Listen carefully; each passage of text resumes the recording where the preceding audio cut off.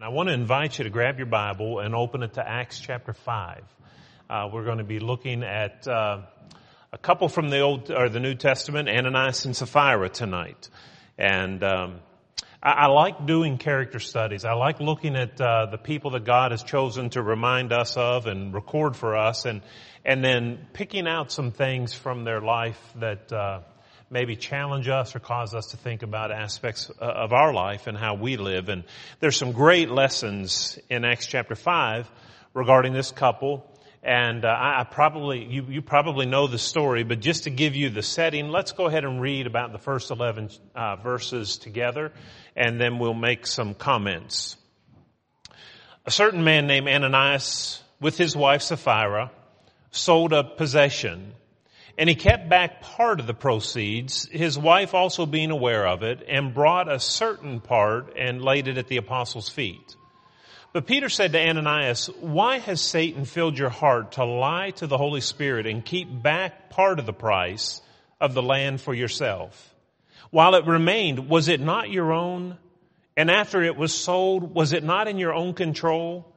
Why have you conceived this thing in your heart? You have not lied to men, but to God." And Ananias, hearing these words, fell down and breathed his last. So great fear came upon all those who heard these things, and the young men arose and wrapped him up and carried him out and buried him. Now it came about 3 hours later that his wife came in, not knowing what had happened. And Peter answered her, "Tell me whether you sold the land for so much." And she said, "Yes, for so much." Then Peter said to her, "How is it that you have agreed together to test the Spirit of the Lord? Look, the feet of those who have buried your husband are at the door, and they will carry you out." Then immediately she fell down at his feet and breathed her last.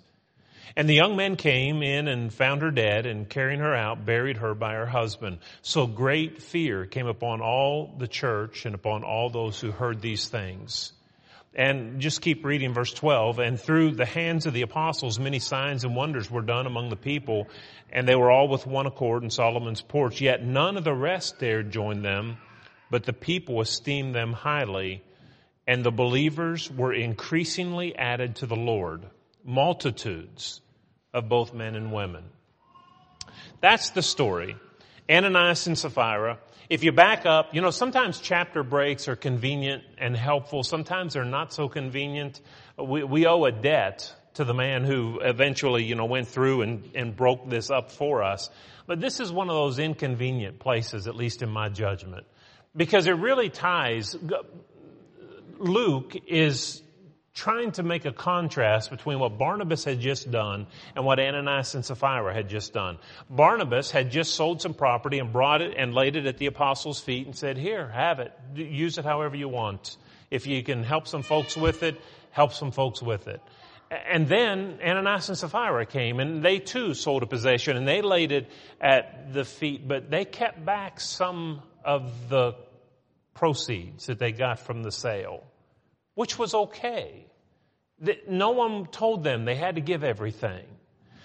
Peter said, while it was yours, you could have kept it. But to come and to pretend that you sold it for the amount that you were turning in, to have people go, "Wow, Ananias and Sapphira are really good people.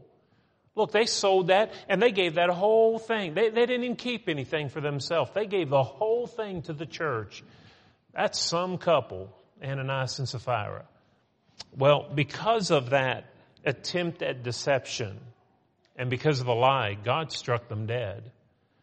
Pretty radical discipline.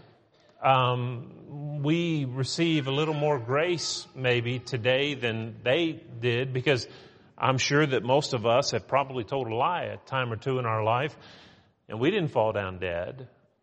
But there was probably circumstances, and rather than speculate about what those might be, there may be good reason why God dealt with them more harshly on this particular occasion than what he would have done with others. But he was struck dead. His wife didn't know it. And she comes in and sees Peter, and he says, "Well, what about it? What did you all do? I heard you sold this land for this amount." And she said, "Yeah, for that amount." And he said, well, you're no better than your husband. You two have conspired to lie, not to men, but to God. And your husband dropped dead, and so will you. And she did, and she dropped dead. And it caused the church to fear, as you can imagine. God's serious about holiness. The church is serious about holiness. Being unholy and liars and immoral people, it won't be tolerated in the kingdom of God. And so those who were like Ananias and Sapphira, they didn't dare join. If you were like half-hearted, if you were lukewarm, if you were a hypocrite, you wouldn't go join yourself to that group of folks, because that's what happens to people like that. But that doesn't mean the church dwindled. The church grew. Because those who were wanting purity and holiness and righteousness, they saw them as a group that were serious about trying to be godlike, and they were all the more added to the church, both men and women. So let's go through and let's just pick out a few things that I'd like to share with you tonight, maybe 4 lessons from this, practical in nature, I believe. And the first one is this. If Ananias and Sapphira, either one, had been the person they should have been, this never would have happened. It appears that this was Ananias' scheme. He's probably the one to blame. Because it says that he was with his wife, sold a possession, and he kept back part of the proceeds, his wife also being aware. So it seems like this is something that he schemed up and she knows about it. But what if, as they're discussing this, what if Ananias said, here's what I'm going to do. I'm going to sell this for $100, but I'm going to give 50 to the church, and I'm going to tell them that I sold it for 50, and I'm giving all of it to the church, and that'll make us look pretty good. That's what my plan is tomorrow, Sunday morning, when I go see the apostle. If she just had enough gumption about her to say, if you do it, I'm going to tell. If they ask me, I'm not lying for you. I'm going to tell the truth. She would have stopped him. And if it was her plan and he was carrying out, and he said to her, if you do this, I will tell the truth. I'm not backing you up in this. They could have checked each other. It's one of the blessings of marriage. Have you ever found yourself in situations where maybe you are weak, but your spouse is strong? It's supposed to be that way. It's supposed to work that way. When I'm weak, then my spouse is strong. And when my spouse is weak, I'm strong. And it just doubles the odds of doing the right thing. Being the kind of person you ought to be. That's one reason why it's so important to choose wisely who you marry. That's one of the reasons why we need to teach our young people especially that they need to marry someone that is absolutely in love with God, because they will help our children go to heaven. There's no one, I don't believe, that will help you to get to heaven any more than a spouse, or at least potentially help you. And I'll say it this way as well. There's no one that can probably keep you from getting there any more than your spouse. We need to choose wisely who we spend our lives with and who we marry. Ananias and Sapphira, if Ananias was just having a weak moment, if Sapphira just would have stood up and said, no, I'm not playing the game, he would have stopped. But she didn't give him that moral guidance, and nor did Ananias give it to her. But that's one of the things. Ecclesiastes chapter 4 talks about how the two are better than one. You remember all those statements? You know, if one falls, the other one's there to pick them up. And if it's cold at night, then the other can be warmed by the other. And he says two are better than one. And for all those reasons, and for all these moral reasons as well, when I am weak and I struggle with attitudes or, doing the right thing, It's at those times when, if you're married and you have a spouse that's godly, they encourage you to do right. And the same thing in reverse. You encourage them to do right. That was Adam and Eve's problem. In Genesis chapter 3, you remember Adam and Eve. Eve is tempted, and Adam is not on the other side of the garden doing something else and doesn't know what's taking place. Genesis chapter 3 says that Eve took that fruit and took of it and gave it to her husband who was with her. Where's the guidance from Adam? Where is the prohibition? Where is the attempt to block this thing from taking place?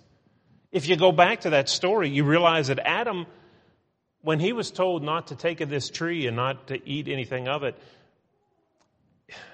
Eve wasn't even yet created.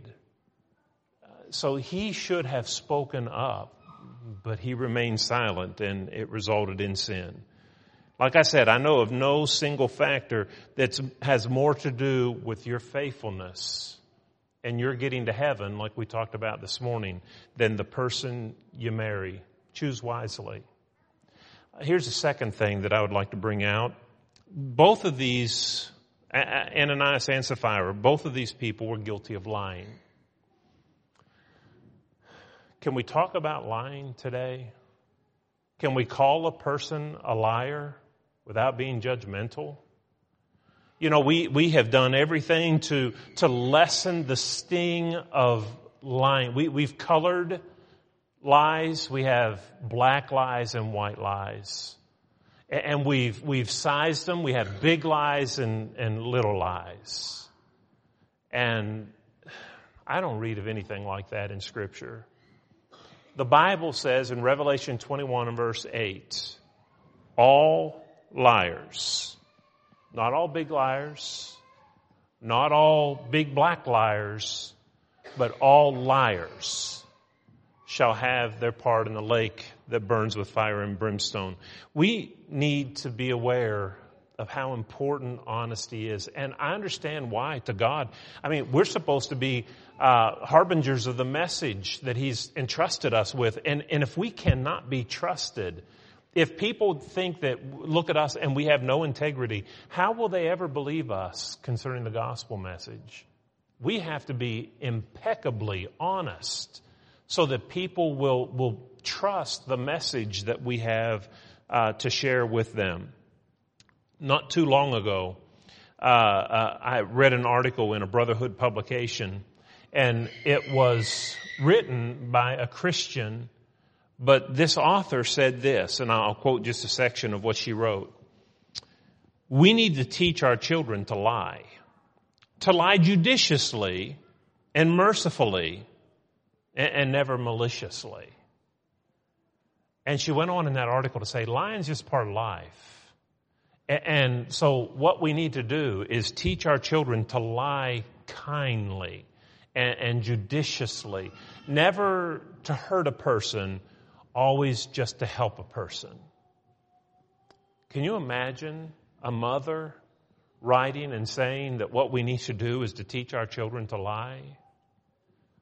But now, we may not be so bold as to say that, but I dare say that sometimes we've caused our children to lie. We've asked them to lie for us.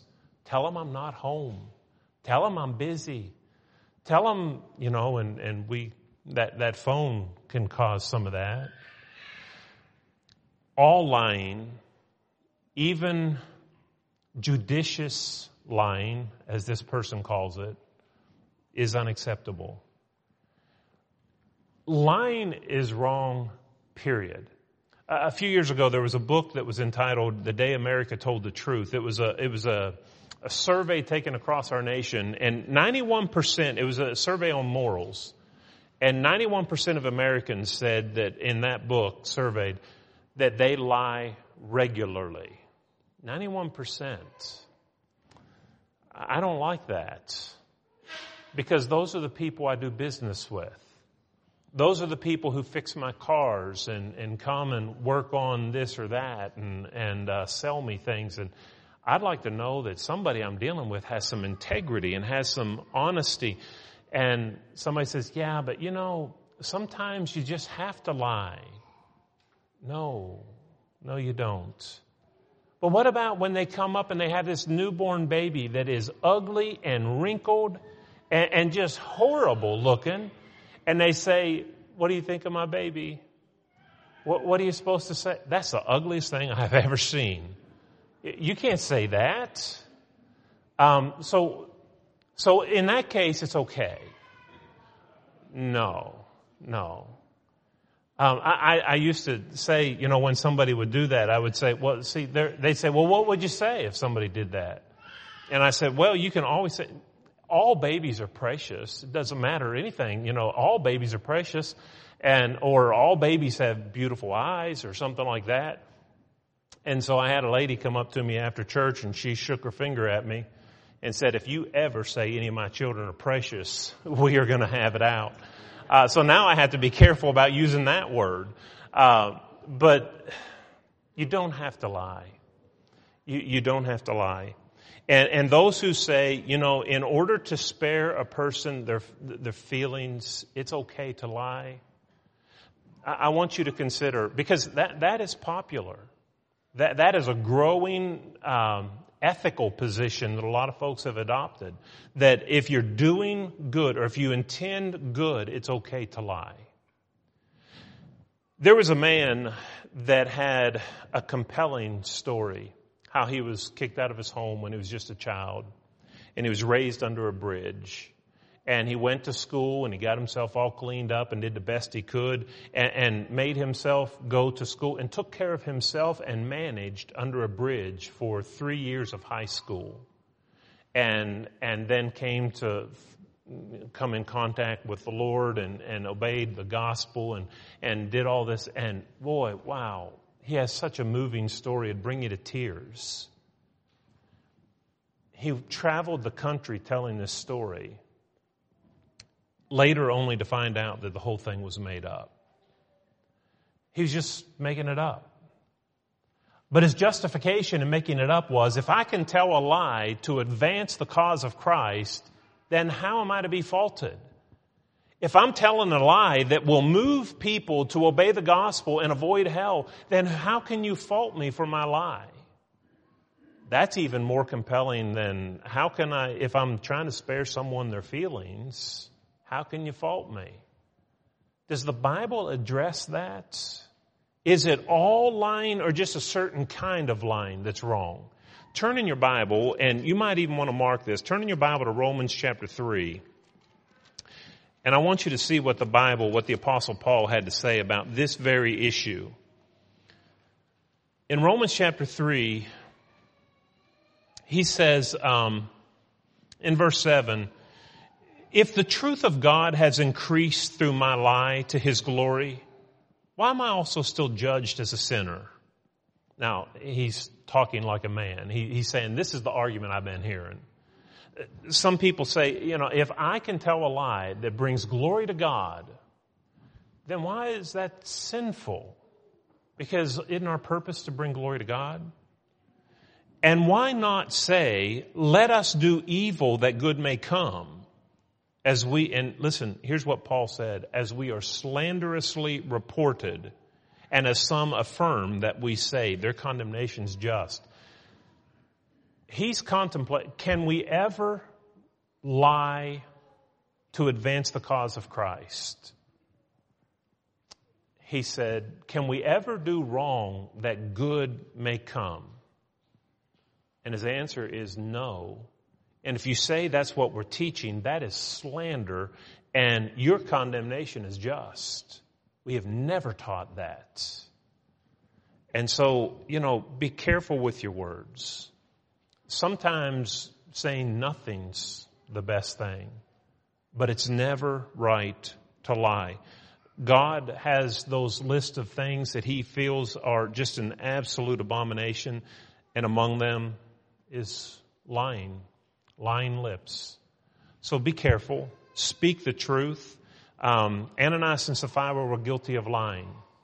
And there are many today who lie frequently and don't feel any pains of guilt at all. But I want to remind you of what Revelation 21 and verse 8 says. Here's a third point. They were proud. Why would they cook up a scheme like this in the first place? Because they wanted to look big in the eyes of everybody else. Man, here's Brother Barnabas, and look what he's done. He's sold this land and brought all the proceeds and laid it. Wow. You know how much glory he got? Do you know how many people patted him on the back? Let's do that. But let's not give it all. Let's keep back some of it. It was pride. And again, that list of things that God hates, pride is among those things. Can we serve God without being thanked? Can we serve God when no one knows? Can we serve God when it's just between us and no one pats me on the back and no one thanks me and no one puts my name in the bulletin and no one knows? That's the kind of character that we need to develop. Mark chapter 9 and verse 41 says that if we just give a cup of water in the name of Jesus, we'll in no wise lose our reward. We need to be people who go out from this building and Monday through the Saturday, through the rest of the week, we're doing good. And a lot of that good is done in your homes where no one sees, no one knows. But God does. Hebrews 10, verse 6, chapter 6, verse 10 says that God is not unjust to forget our labor of love in that we minister to the saints. God takes notice of those things. Don't feel like you have to have the attention. Don't feel like you have to do what you do to get somebody to pat you on the back. Know that God knows. And let that be enough. And then here's the last point. They were short-sighted. Ananias and Sapphira, what are you thinking? You're scheming to lie. By the way, they lied to God. They lied to the Holy Spirit. What's that tell you about the Holy Spirit? Sometimes people say the Holy Spirit is just, the active force of God. It's not really a person in the Godhead. It's just like the electricity that runs through the wire. It's not God himself. It's what God, just the power he sends out. No, the Holy Spirit's part of the Godhead. They lied to God, not men, but they lied to the Holy Spirit. So the Holy Spirit is God, but they were short-sighted in realizing that God knows everything. They lied to God. I can fool you, and you can fool me. And people can come, and they do come to the building all the time with stories, down on their luck stories. And sometimes they're telling the truth, and sometimes they aren't. Just this past week, somebody came in and said, we ran out of gas. We literally ran out of gas. We just got passed through your drive-through, and we're out of gas. Can you help us? And the person was familiar.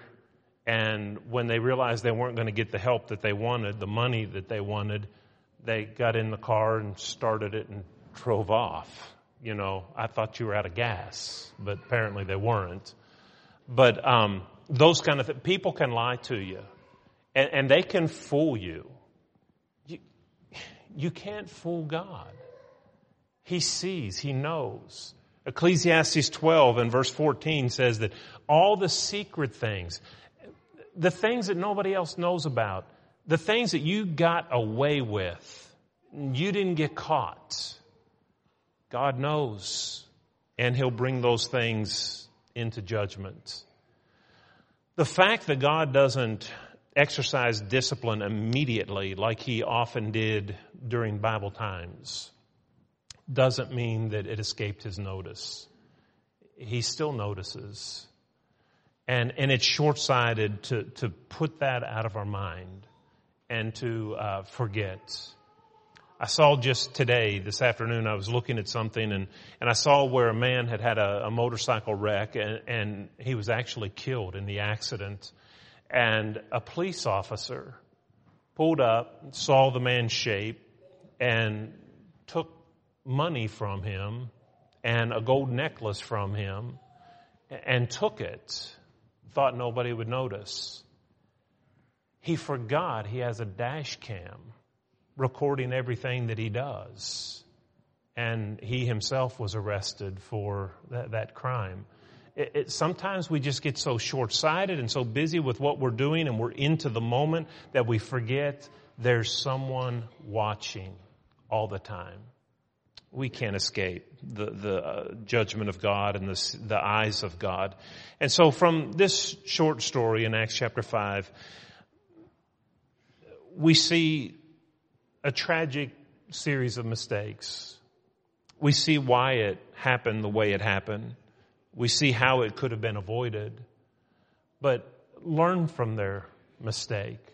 Learn from the character of Barnabas mentioned in chapter 4, and then learn what not to do in chapter 5 from Ananias and Sapphira. And I hope that we'll develop an attitude that allows us to say, like David said in the Old Testament in Psalm 139, he said to the Lord, "Search me, O God, and know my heart. Try me and know my thoughts, and see if there's any wicked way in me."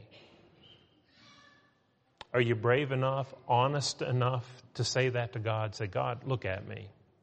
Search me. Try me. And see if there's any wicked way in me."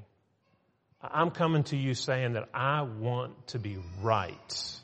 And if there's something wrong, it's something I don't know about. You're free to check. If we can develop that kind of honesty and integrity about ourselves, we'll be a long way in developing the character of Christ. If you're here tonight and you're not yet a child of God, know that the Lord sees everything. We don't get away with sin.